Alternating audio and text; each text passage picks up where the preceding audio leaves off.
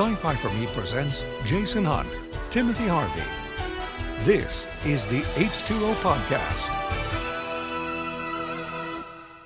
Hello, everyone, and welcome to the program. This is the H2O Podcast. My name is Jason Hunt. And I am Timothy Harvey. And we've got one week left. 1 week left before Mr. Harvey actually shows up in studio again. That's the hope. I mean, I was really, again, we were, last week I had the conference to prepare for, and this week I'm actually getting off this, and then I got to go and jump onto another call a little bit later involving an edit I'm working on. But yeah, it's just, you go out of town for 5 days and everything, things keep happening without you. So you gotta catch up. So. Yes, and I think we're going to have an interesting conversation tonight because this is something that's been vexing me for a number of years now, not just recent. But I want just to set this up because I know we talk about remakes and reboots and requels and reimaginings and all those things that are going on now, and people sit there and say, well, doesn't Hollywood have anything new and such? And I want to go back to 1991. 1990 into 91.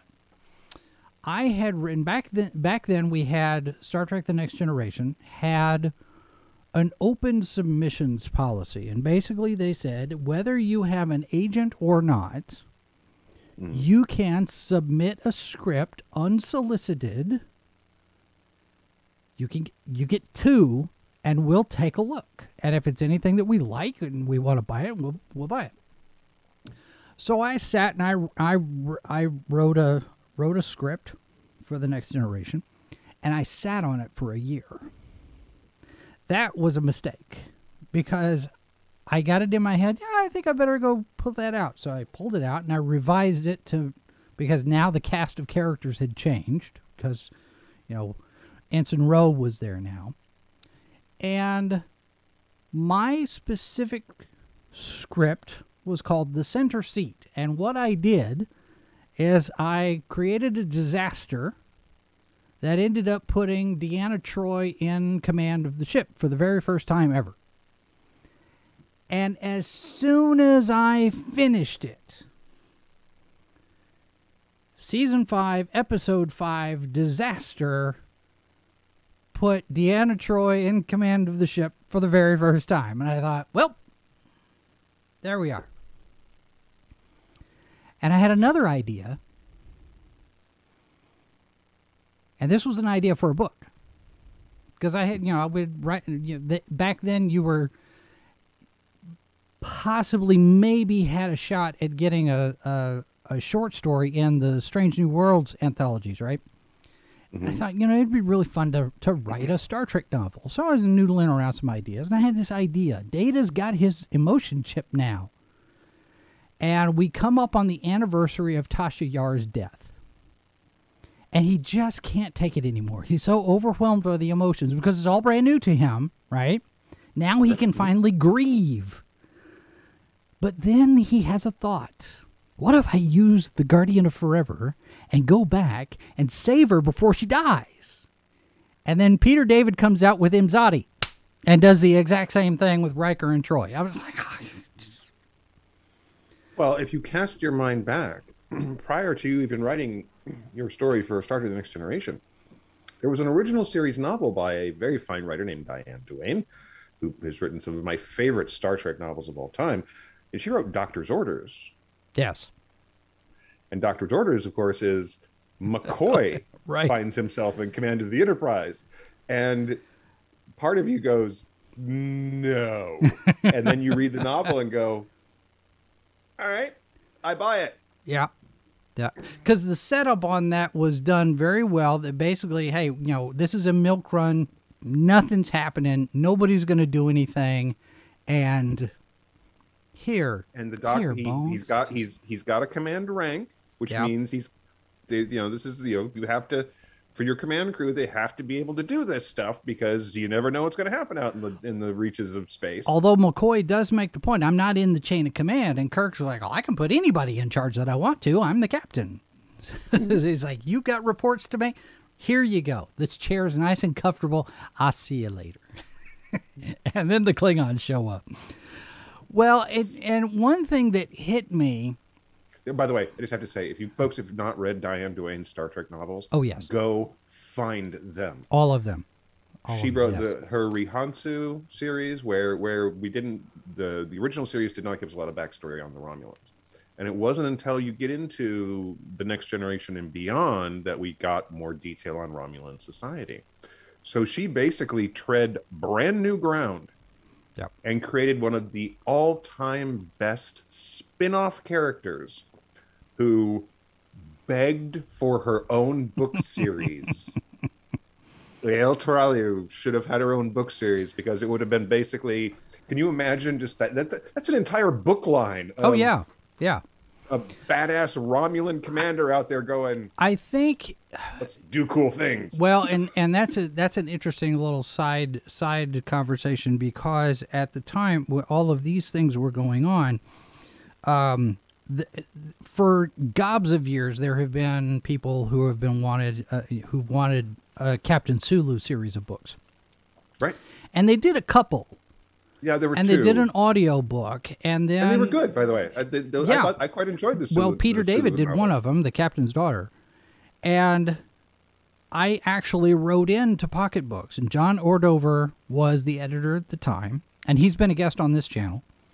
He's doing stand-up comedy now, but I wrote to him. I said, you guys have started doing this, the Captain Sulu stories. Are you taking submissions for any of that?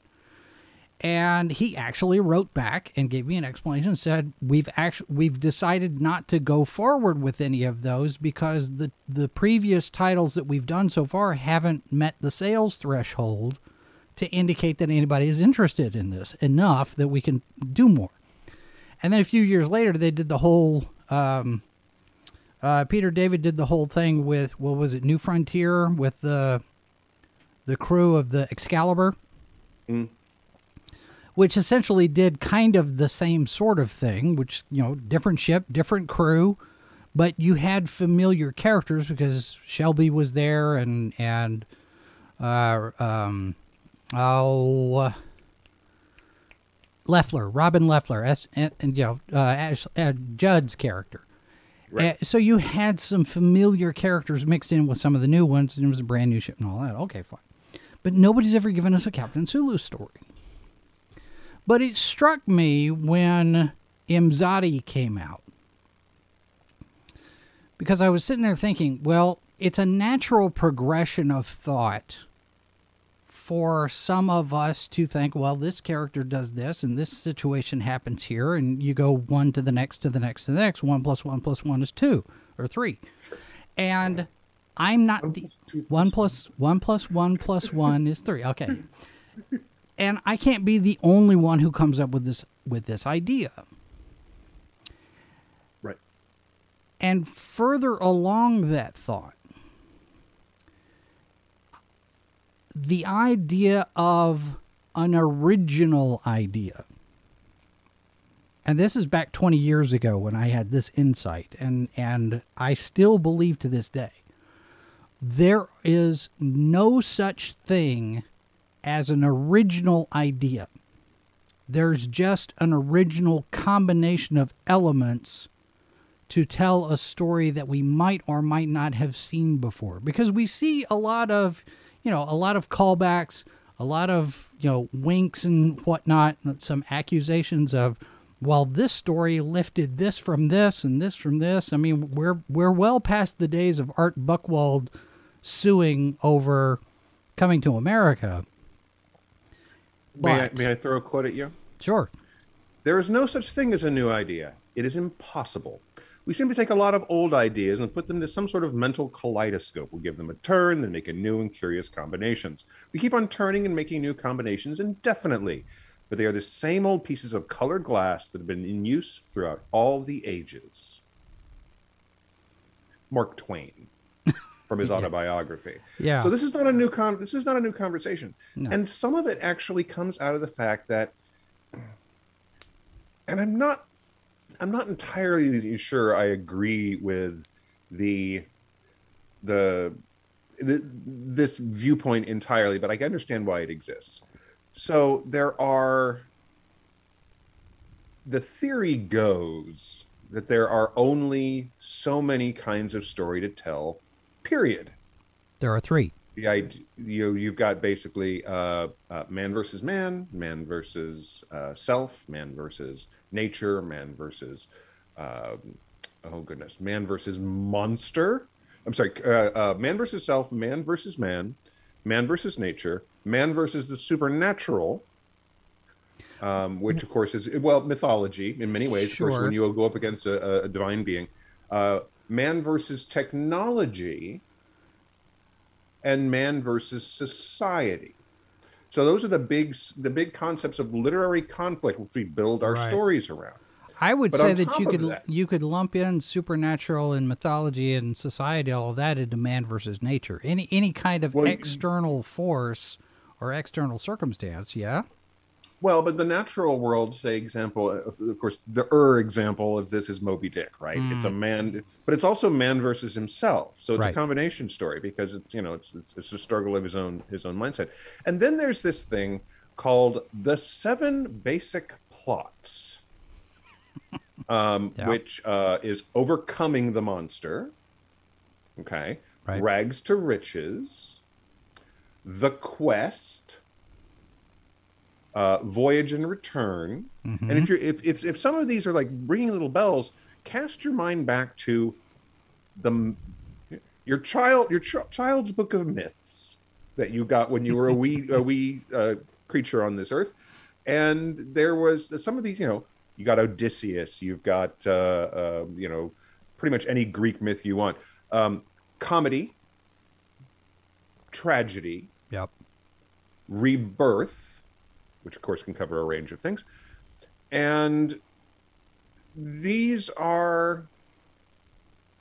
some debate whether or not these 7 little blocks of types of story are really what we want to do. This was actually a 2004 book called The 7 Basic Plots by Christopher Booker. Yeah. And there's been some pushback on this because he's basically trying to quantify the kinds of stories we tell, and everything else between you get into your conflicts, and then you put these in here, and you kaleidoscope them all about, like Twain Right. said, and Well, you come up with new variations on things, right? I hesitate to accept those as the 7 plots because you can break those down even more simply into yeah. man versus man, man versus self, man versus nature. I mean, Well, that's the core versus of it. thing, the implication there is that you're actually looking at the kind of conflict you can have within these 7 plot ideas. right. And so you have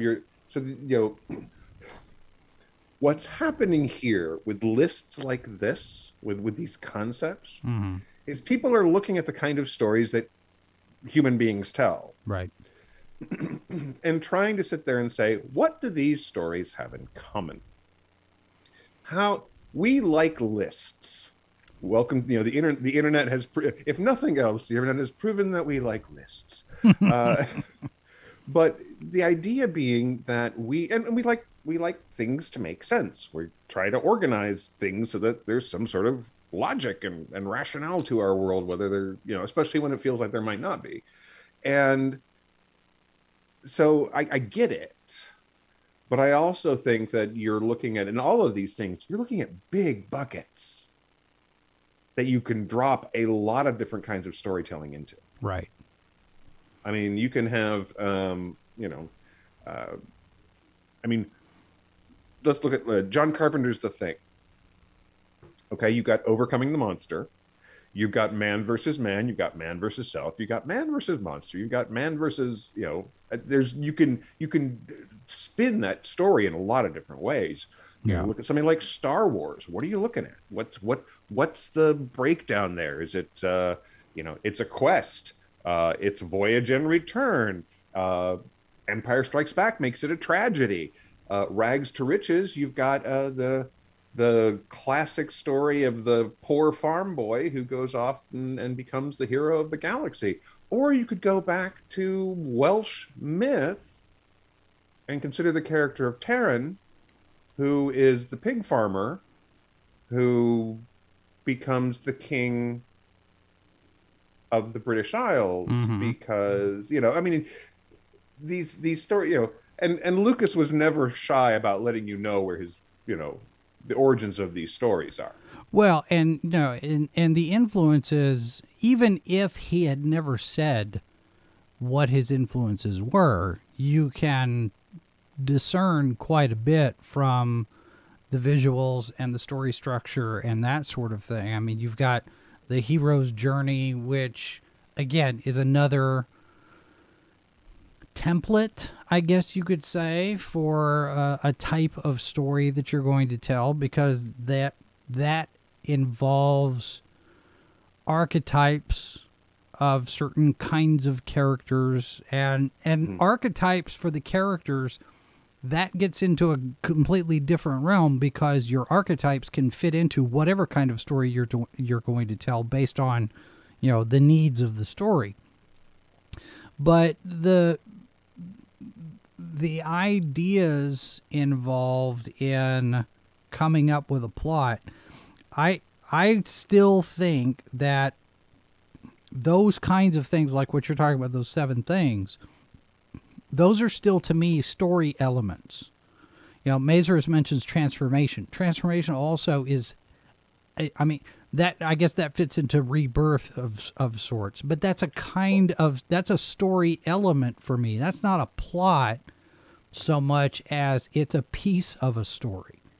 Well, the thing is that all of these end up being, like I said, super broad things that you can break down into lots of different pieces. They can be your plot. They can be elements of your plot. All of this stuff is mix and match and throw, write it all down on little pieces of paper, throw it in a bag, shake the bag, pull out 6 things, and, hope for the best. It's like those 48-hour film contests we do, or the 10-hour film festivals, where you sit there and you pull out a prop and a line of dialogue and a type of character and go. But, you look at something like the hero's journey, for example, and the hero's journey can be going someplace and returning. It can be a rebirth of sorts. It can be versus monster. So I'm going to go on a journey. I face the monster. I come back and I am reborn as this hero figure. I mean, it's a combination of things. But you look at, I mean, that kind of story right there describes a significant chunk. I mean, a really fairly sizable chunk of the Greek myths, which is always this hero going off on a journey for whatever reason, whether it's Heracles going off because he murdered his family in a fit of, madness, or you've got Odysseus, or you've got, the Trojan War. You've got all these different things where there's always a journey. There's the character is changed by the journey. They come back. And this is sort of this, and in many ways you've got these big kind of epic ideas that can scale up and scale down. Yeah. I mean, some of this stuff could be really, really tiny, and you end up with really intimate stories, but they still cover some of these same grounds. I think you could apply it not just to the mythology, but also to British literature, because you look at, or European literature, or let's broaden the scope a little bit, because you look at Les Miserables, for example, or The Count of Monte Cristo, which I've read both of them. They're essentially the exact same story. And I hate saying that because I enjoy both of them. I like The Count of Monte Cristo better than I do Les Mis, but they're the same story. And you get into, rebirth, reinventing himself, and all that kind of thing. But you look at something like Great Expectations, or A Christmas Carol, for example. Or you look at any of the Arthurian legends. I mean, how many of those involve traveling and conquering the monsters? I mean, you look at the Green Knight. We've got that movie that just came out here with what's his name? Or Beowulf, or a lot of the Nordic sagas. Yeah.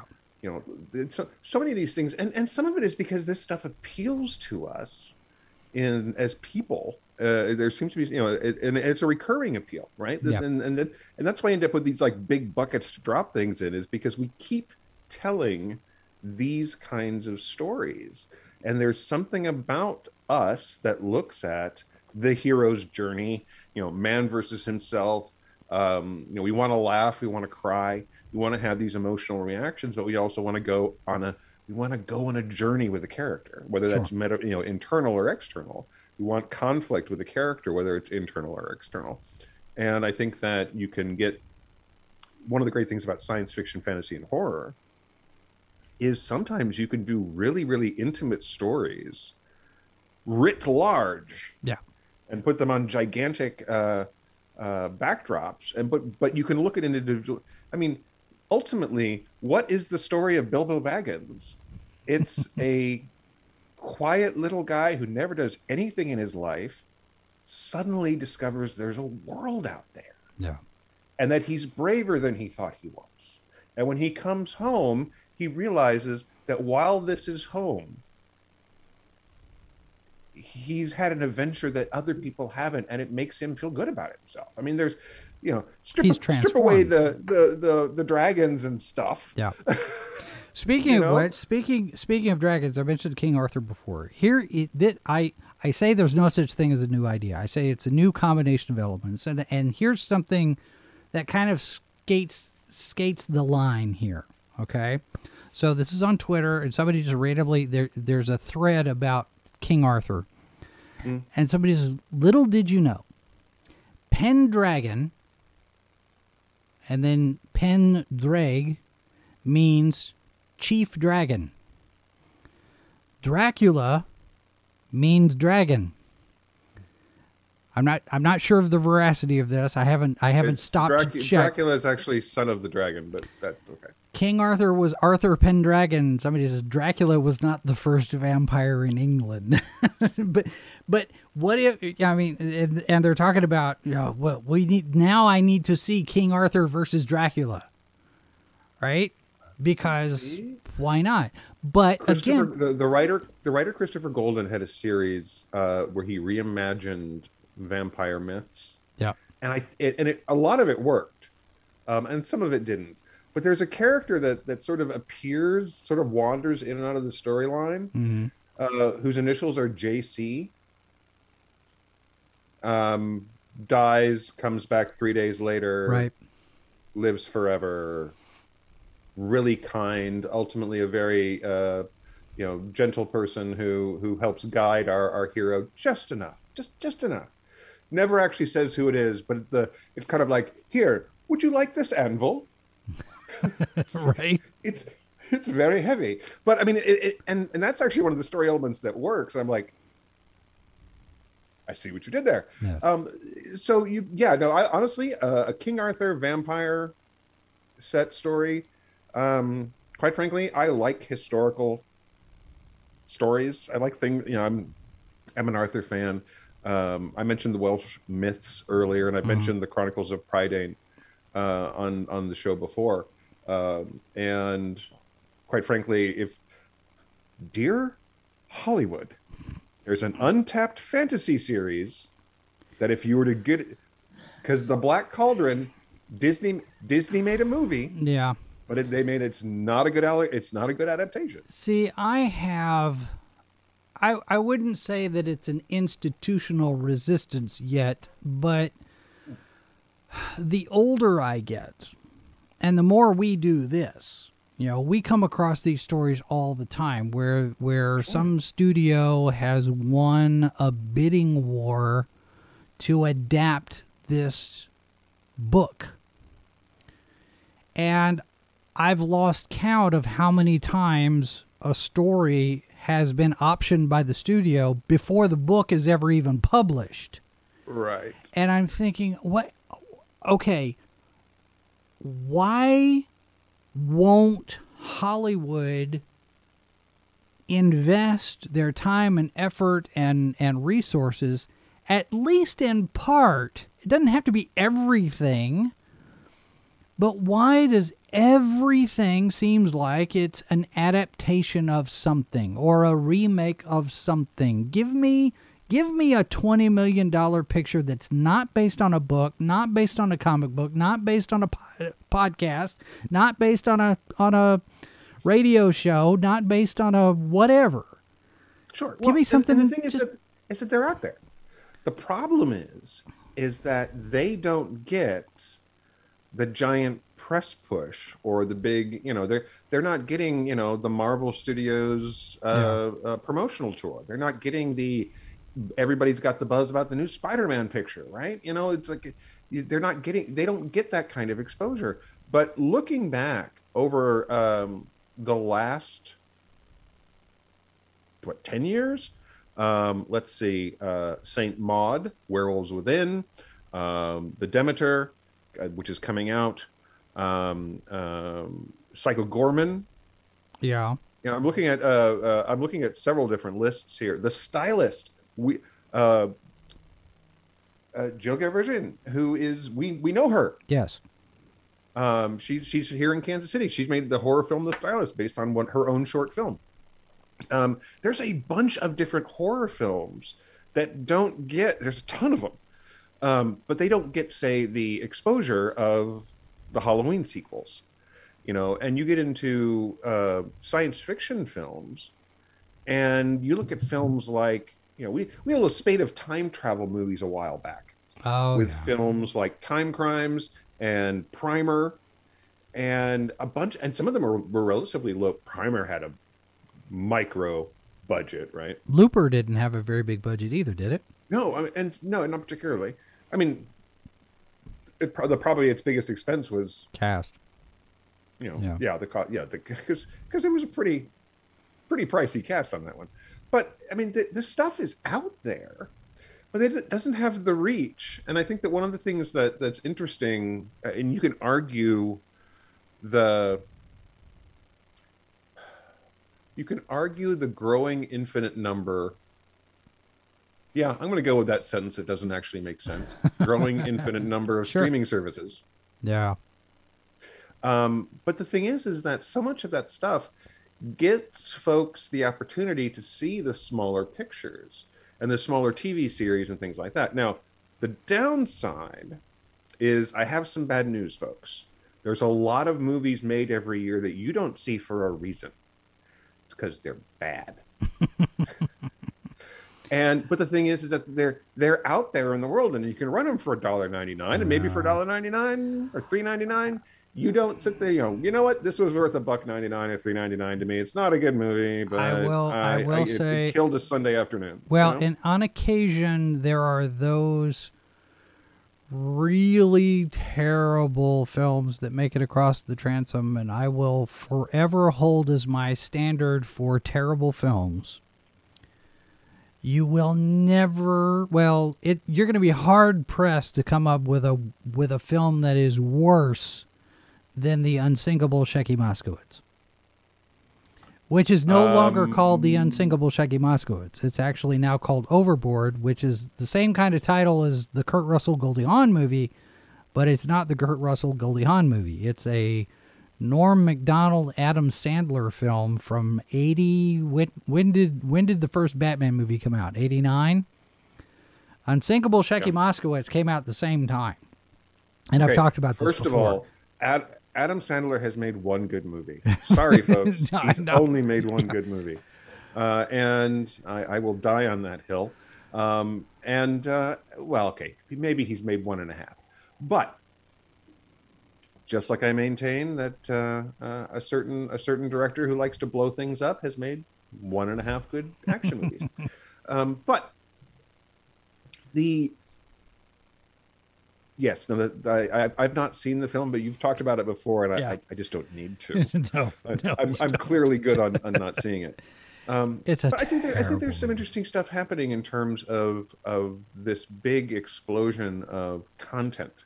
Yeah. And while this stuff just sits there and can fly under the radar, because it doesn't get the big promotion. I mean, of course, the Marvel movies have gigantic promotion budgets, and they've got it essentially is a behemoth at this point. Okay, you and I have talked about the fact that the expectation of the superhero bubble bursting is long overdue. Oh, based yeah. based on previous history. Now, the world has changed, how we consume our entertainment has changed. Consequently, the rules change. What held on before doesn't held on. You and I used to be able to go down to a movie theater, and there'd be a film in that theater for 6 months. At least. Yeah.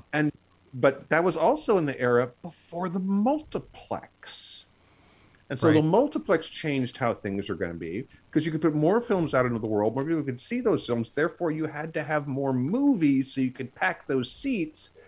The economics and model Yeah. changed, so Well, all of this is changing, right? And But the that's thing is that at some point, Marvel is the superhero film will Yeah. fall out of the popularity that is. It might not crash completely on popularity. There might still be like a string of superhero films till the end of time. Yeah, I think we're seeing some of that now, though, because and blame it on the pandemic, blame it on whatever factors you think are going into it. But it seems to me that in the case of the Marvel movies, once you get past Endgame feels like a last film. You've got 10 years of Marvel movies, 22, 24, or however many films there are in that. And Endgame feels like it's over. The show finale. This is goodbye, farewell, and amen, and MASH, right? It's the last episode of the show. And now with Phase 4 ramping up, it feels like this is the next generation for Star Trek. You know, it's the next one. It's the next iteration. And all of the characters are different, and all of the everything is different now. And it doesn't feel to me like this is as big of a deal, as big of a juggernaut, as interesting for some people. And that could just be me, how I'm seeing the press roll out and social media discussion and back and forth and whatnot. And of course, some of these characters are much more obscure. But it just doesn't feel like this has the same amount of punch. And DC still has yet to manage to pull off a win, at least in the studio's eyes. So maybe we're finally getting to that point that our friend Kendall was talking about however many years ago. And maybe the pin is poised right there on the bubble. I don't think it is. And okay, so the Legends of Shang-Chi I really liked that movie. Yep. I had so much fun watching that film. It has the Marvel movie story flaws that are okay. Marvel movies are a formula. Yeah. And the thing is, it's a successful formula. It's worked out really, really well, but it is a formula, and consequently, that formula doesn't always fit as well as you would like it to with a story and a set of characters. There's for all that, I guess, minor spoiler for Shang-Chi. I'm going to say, if you haven't seen it, check it out. It's a lot of fun. There's a certain amount of joy to that movie, which I was a little surprised about, which I really, really liked. Yeah. The characters seem to be having fun. The actors seem to be having a good time. I always like that. But Marvel has a problem with having villains that are not particularly. They're more interesting than the story gives them places to go. So, for example, the character of the Mandarin, Sure, who is revealed in this film, you see enough of the character to go, this is kind of an interesting. Oh, movie's over. Yeah. And the character's arc is at least for this film coming to an end, and you're like, wait. Yeah. And I think that there's some of the, from what I haven't seen Eternals yet.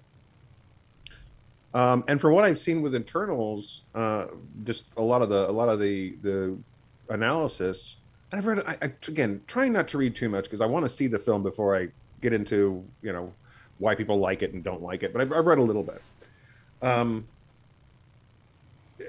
It seems to suffer from the same problem that Kenneth Branagh ran into with Thor, which is you bring in these directors who are really good at something, really good to they've proven themselves to tell really Right. Branagh made some of the definitive Shakespeare movies. His Henry V is a work of art. It's one of my favorite films of all time. His Hamlet is amazing. His Frankenstein, well, it's fun. It's fun, Yeah. and it's big and it's loud, but it's not. It's schlock, but it's fun schlock. And his Dead Again is one of the best thrillers I think in that decade. Dead really. Again is fun. Yeah, Dead Again's fantastic.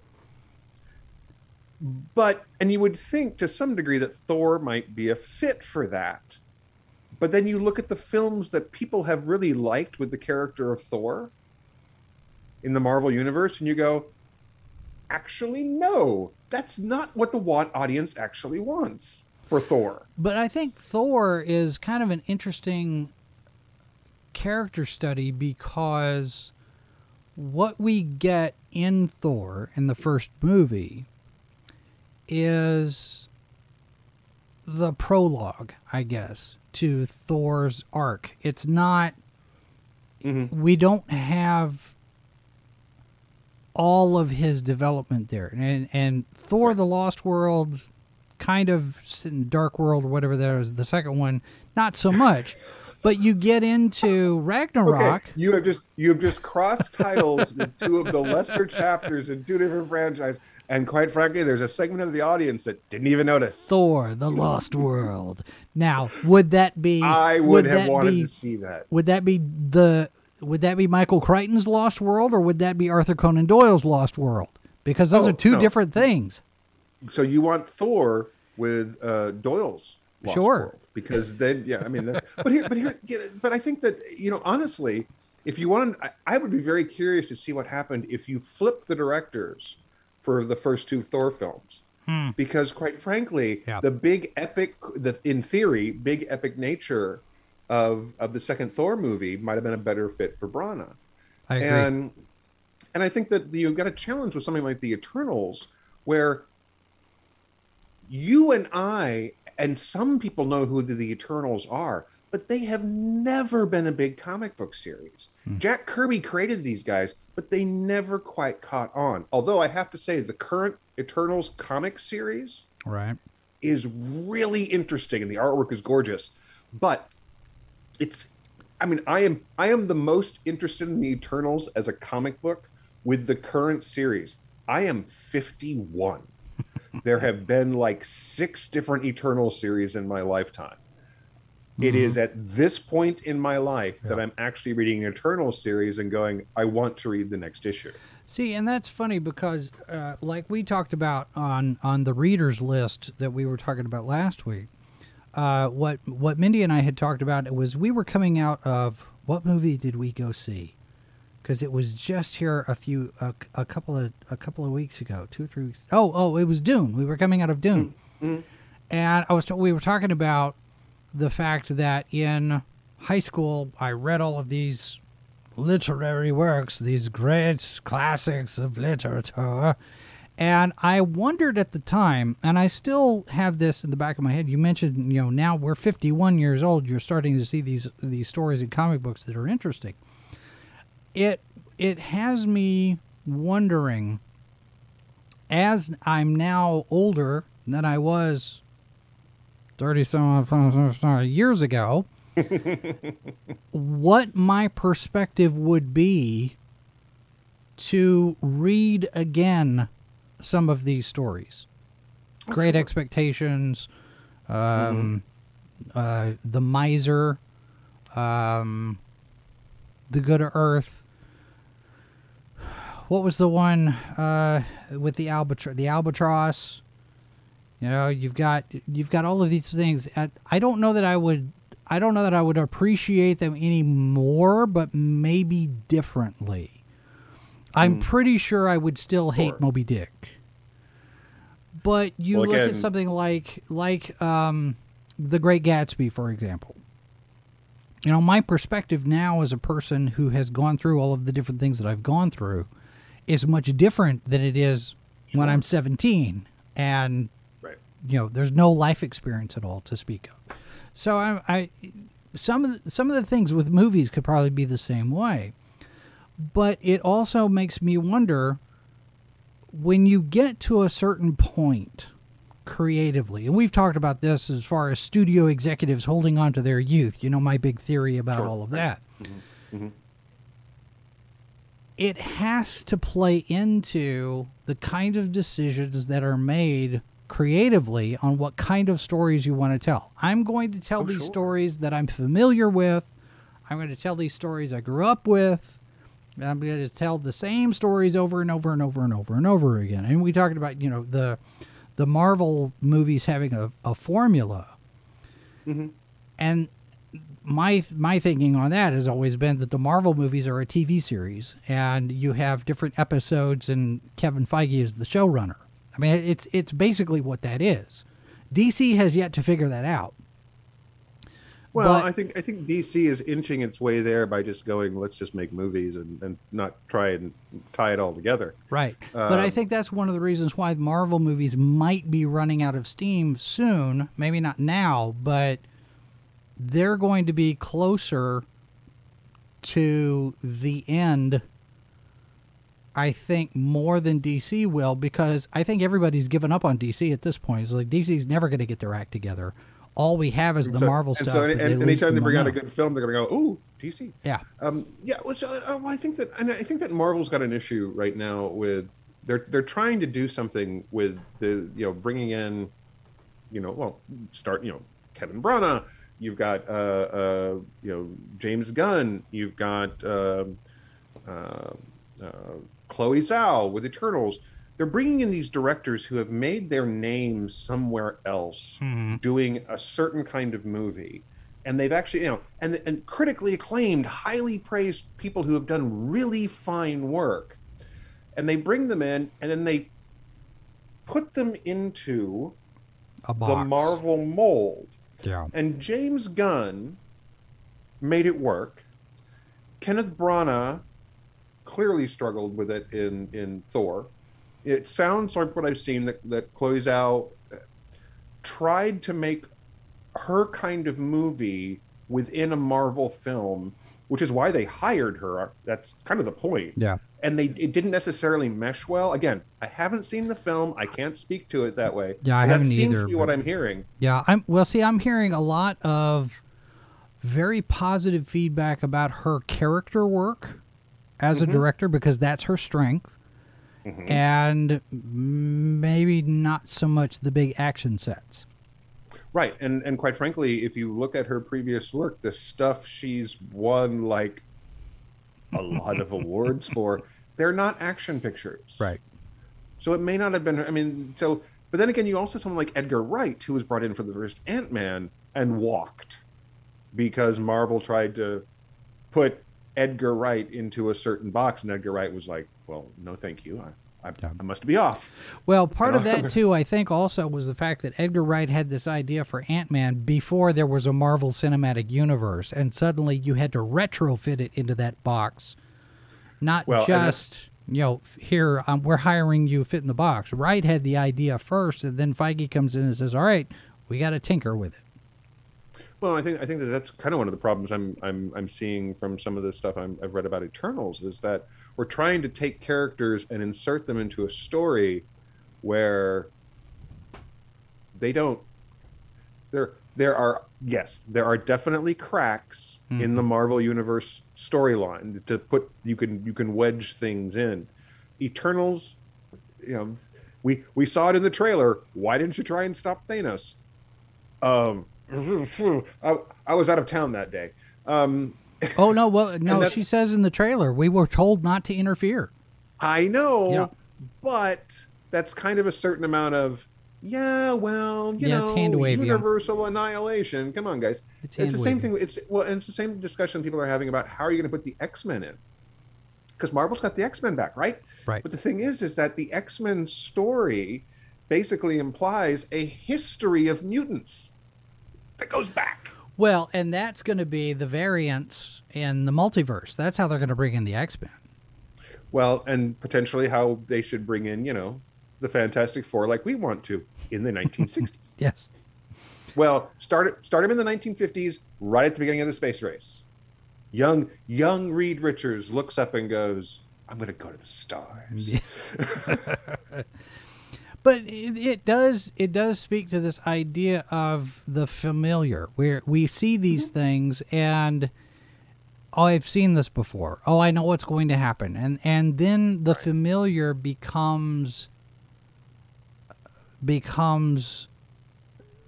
not contemptible, but it's one of those things where now it becomes something Cliche. that's uninteresting. Yes, cliched and everything. So Well, and even where we've seen and folks, it's been a while, so I think we get to swing back around to this for at least a minute.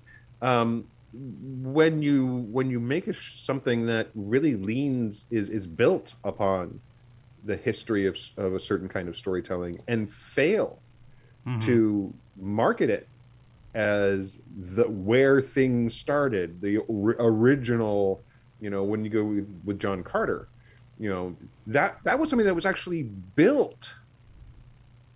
There's an ad campaign that we've talked about this before, an ad campaign built there to say the character who inspired yes, the creation of, and that is so much more a better trailer than anything that Warner Brothers came up with. But again, that goes back to that whole the studio executive interference level of things where I like this idea. This is something that I enjoyed when I was a kid, and now this guy is fired. The new guy comes in and says, "I've never heard of this before. We're not gonna put any money into this and whatnot."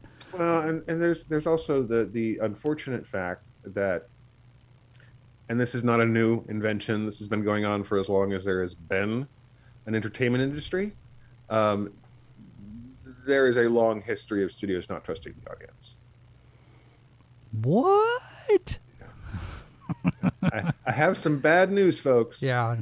They don't trust you. They want No. your money, and sometimes they deliver on that investment of your time and dollars. But sometimes you have to admit that the studios just look at you and go, "You guys aren't smart enough to get what we're talking about." It's like, Yeah. trust the audience. Well, and that's Christopher Hoffman put in the chat, does this mean we should expect a Forever People movie from DC? I'm going to tell you, Christopher, probably not. I kind of hope not, because frankly, of the Forever People are some of my least favorite Kirby creations. If we ever get a Fourth World movie Yeah. or a Fourth World series or something, they can be in it. Well, they were going to do But I New don't Gods want- with Ava DuVernay and Tom King writing. I mean, Tom King, was in the CIA. Well, but I think that as far as I can tell, that's off the slate. Yes, it is. right? It is. It 'cause got wasn't that- canceled. It got canceled last year, I think. Didn't she say that part of that comes out of the fact that a lot of it was tied into Zack Snyder stuff. The Yeah. Snyder cut? So now, if Warner Brothers ever decides to do anything else in the Snyderverse, then maybe that comes back as a part of it. But I think that I kind of hope I not. love Jack Kirby. I think Jack Kirby's art is amazing. I think that there has been a real challenge with adapting Kirby's really impressive visual style. You'd have to do it almost as an animation. Still, yeah. I mean that, and I think there's a potential there. In fact, quite frankly, if Marvel wants to make a New Gods, Forever People, another Eternals film as an animated project, I think they might actually have. It could be really cool. Well, they are but I think delving that it's into also- more animated pictures after What If. They're looking at other, developing other animated series now. So, Well, I think I think that we have this ability here, and maybe we see the superhero big budget picture start to dwindle because eventually it's going to happen. But this these streaming services where you got to have content, there's an audience for this stuff. So you can have like a series of TV movies or TV series. You got a She-Hulk series coming up, the success of WandaVision, of these TV series, 6-episode, 8-episode series that they're producing for TV. I mean, we got a Bucky and Falcon series that is a setup for a movie. Right. It's a TV show that's a setup for a movie. Excuse me. Well, and I want to go back to your point about Kirby and the New Gods and all of the Fourth World stuff, because Kirby did it for both DC and Marvel. He did the New Gods over at New Gods were DC, right? And then you've got the Eternals, and you've got all of that going on in because Darkseid is actually part of the Eternals family tree. Yeah. No, I'm sorry. No, hang on. New Gods. Thanos is part. Because here's the thing. I mean, Kirby invented both of these characters, and they're the same guy. Well, no, wasn't Darkseid Jim Starlin?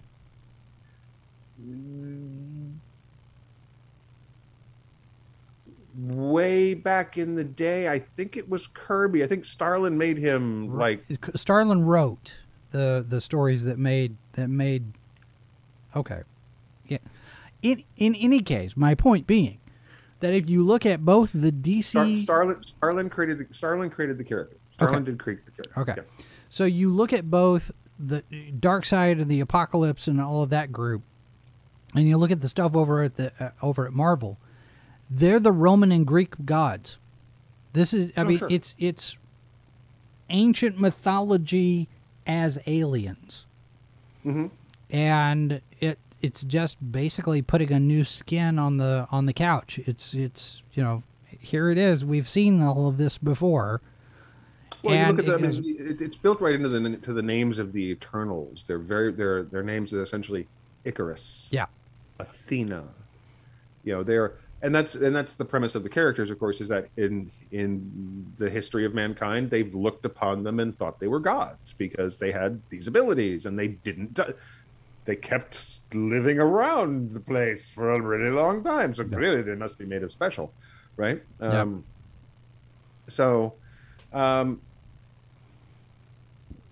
And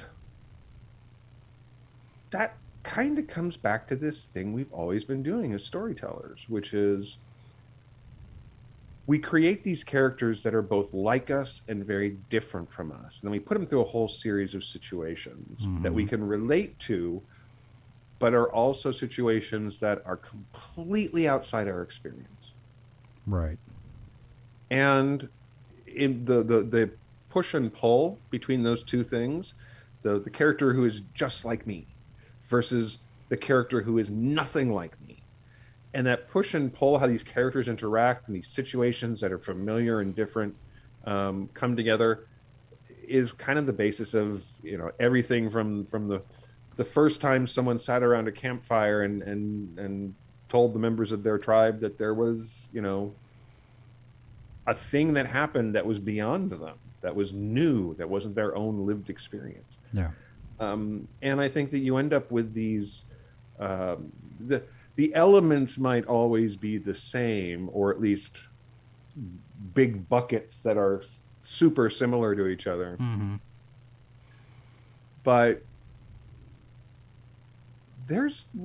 we keep doing new spins on those ideas pretty well. I mean, I think that the remakes and the sequels and the reboots and the reimaginings and the Marvel Cinematic Infinite Universe and the Halloween Forever and the Exorcist reboot and all these different things. Yeah, we're getting the continuation of the 40-year-old saga. I'm not complaining about new Halloween movies, by the way. Jamie Lee Curtis can go, be a badass in those movies all she wants. I'm going to watch them because they're trying to make good movies. They're not just trying to crank out a sequel, right? Some of them. Well, yeah, and I think that the one thing I can say about this crop of going back and doing, picking up where the story was left off or whatever, there at least seems to be, for some of these directors, David Michael Green, the folks who are doing, the new Chucky series, and a lot of this is happening in the horror space, guys. Again, if you're not a horror fan, you are missing out on a lot of original content and a lot of considered returns to original storylines. So I'm, like I said, I'm a huge mixed feelings about the most recent Halloween film. But the first one was actually, welcome to horror sequels, kids. The first one in this trilogy, the new Candyman, some of these series, the people have really considered what they're trying to do.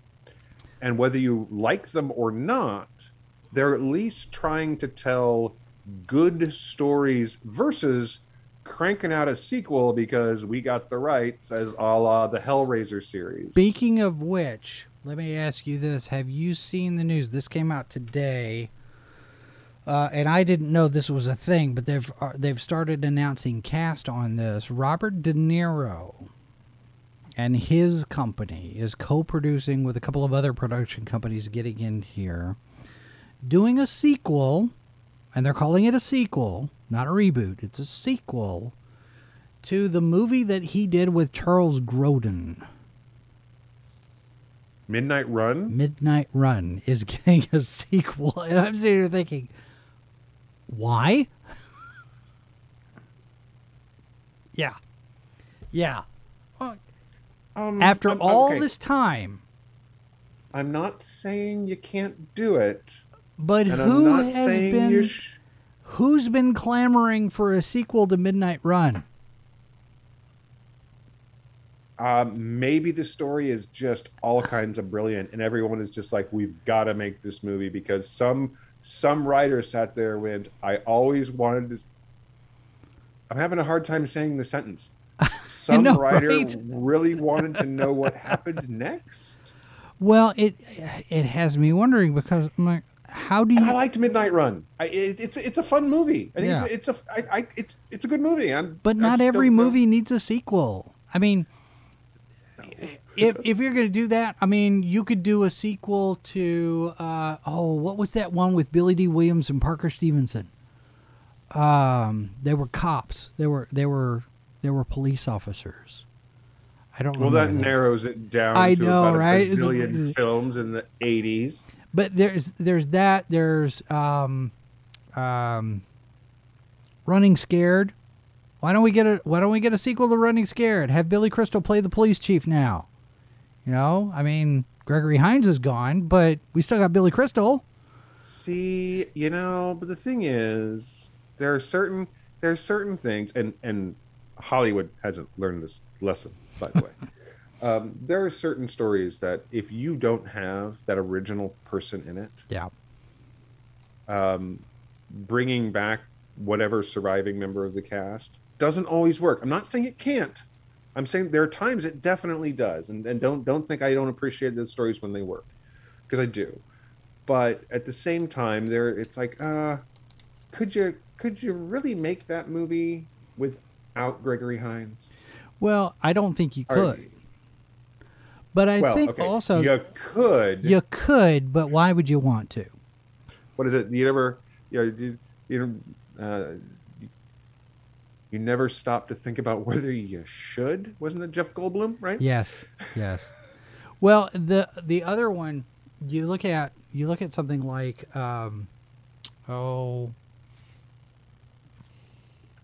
my brain just left me for it because I had an idea one time. The Streets of San Francisco. You could do an update of the Streets of San Francisco because it doesn't have to be the same characters, and this is back before Richard Hatch died, because my thought was Richard Hatch could be chief of detectives or something, and Michael Douglas is still around, and he could be the chief of police or a police commissioner or something. Carl Malden's gone, but, you know, his character could have the headstone, and, you know, you have the June Cleaver, I'm worried about the beaver scene, right? Right. And it's handing off the baton to the next Starsky and Hutch, right?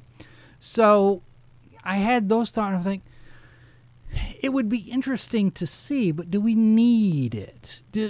Would there be a demand for it? And would they get it right? Because I mentioned Starsky and Hutch, all of these different things. If they did a new Streets of San Francisco, they'd 21 Jump Street it.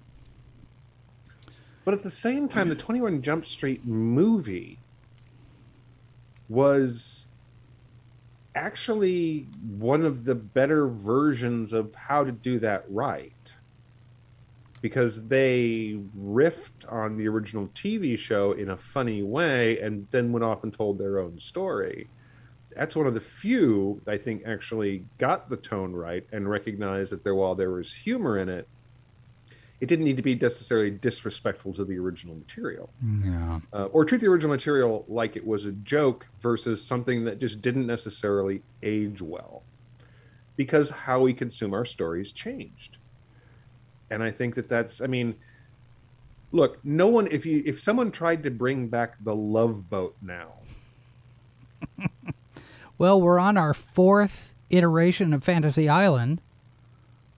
Yeah, but I still maintain that Malcolm McDowell's version was the best reboot you could get because it completely leaned into the fact that Mr. Rourke is terrifying.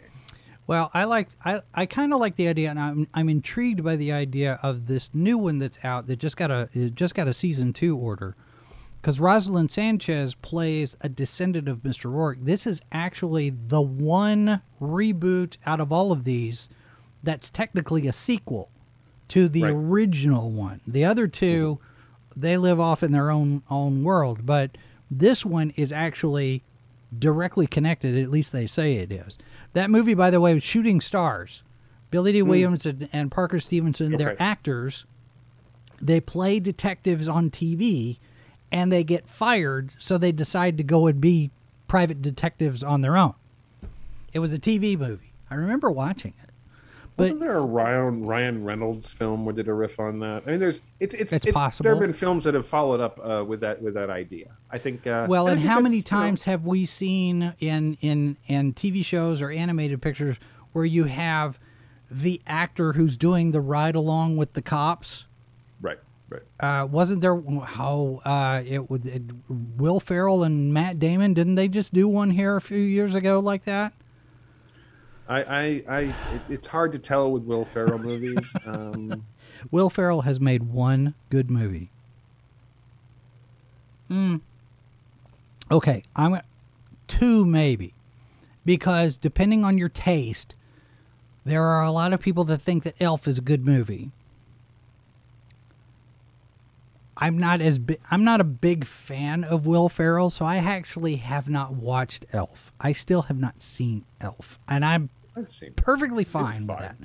But the one that he did where Emma Thompson is the narrator, Dustin Hoffman's in, I can't remember the name of it. That's the one movie I've seen Will Ferrell act. Well, it's a reminder that comedians, when given the right opportunity, well, okay, so he did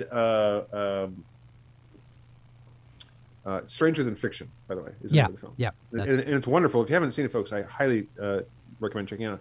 But his voice work in Megamind is always going to be. I liked Megamind a lot. Yeah, but he's still Will Ferrell in that.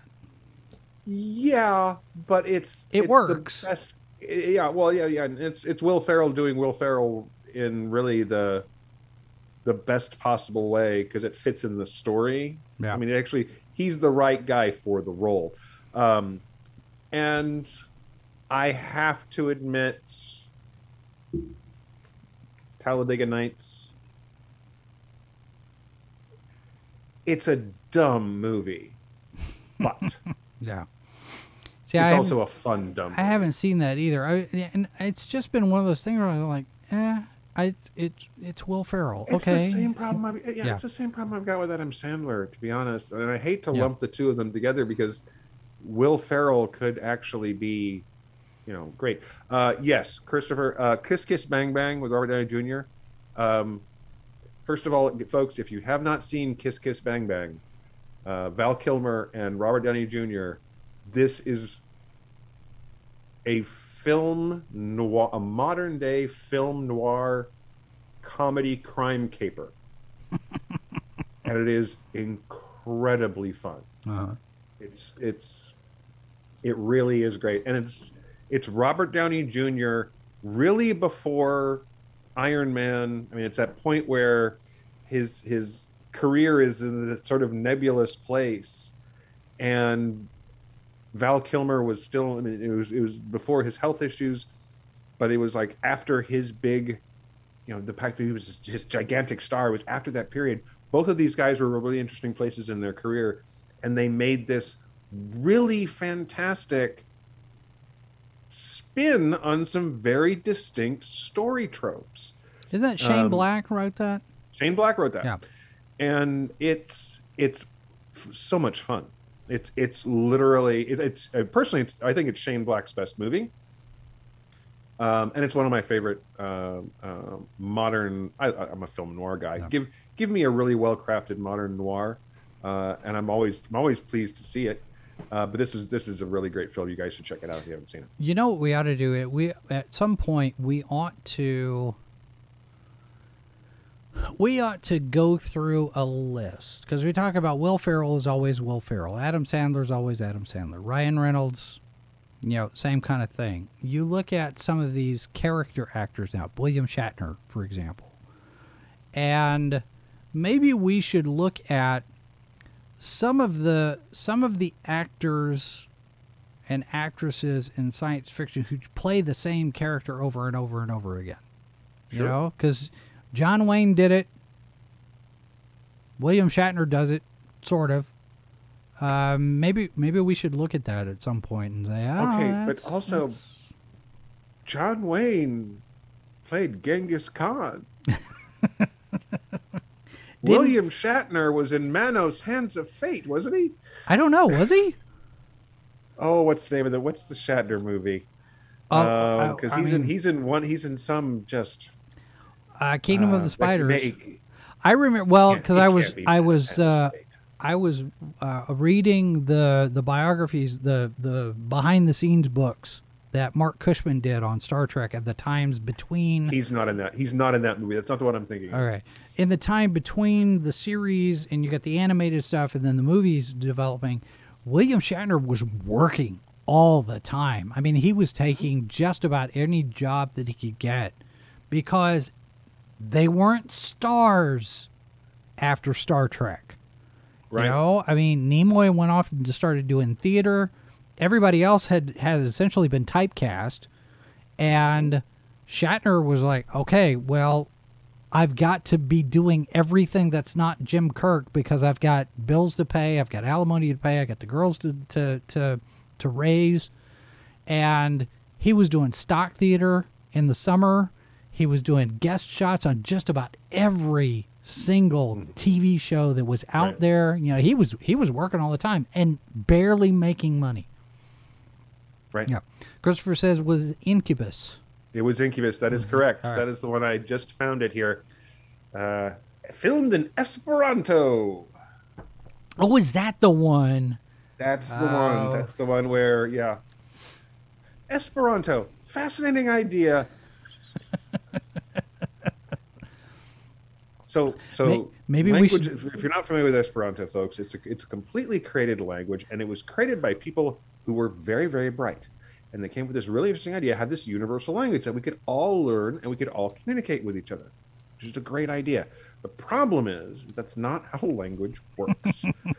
Language is a thing that grows organically. It evolves over time. We steal. English is a great example of this. Of course, we steal from every other language we come in contact with, Yeah. Then we make new versions of those words. Esperanto, so it'd be somewhere akin to slightly worse than trying to get all of America to adopt the metric system, which we should, because it's more accurate and more useful. Maybe we should do an episode. We should do an episode in Esperanto, maybe.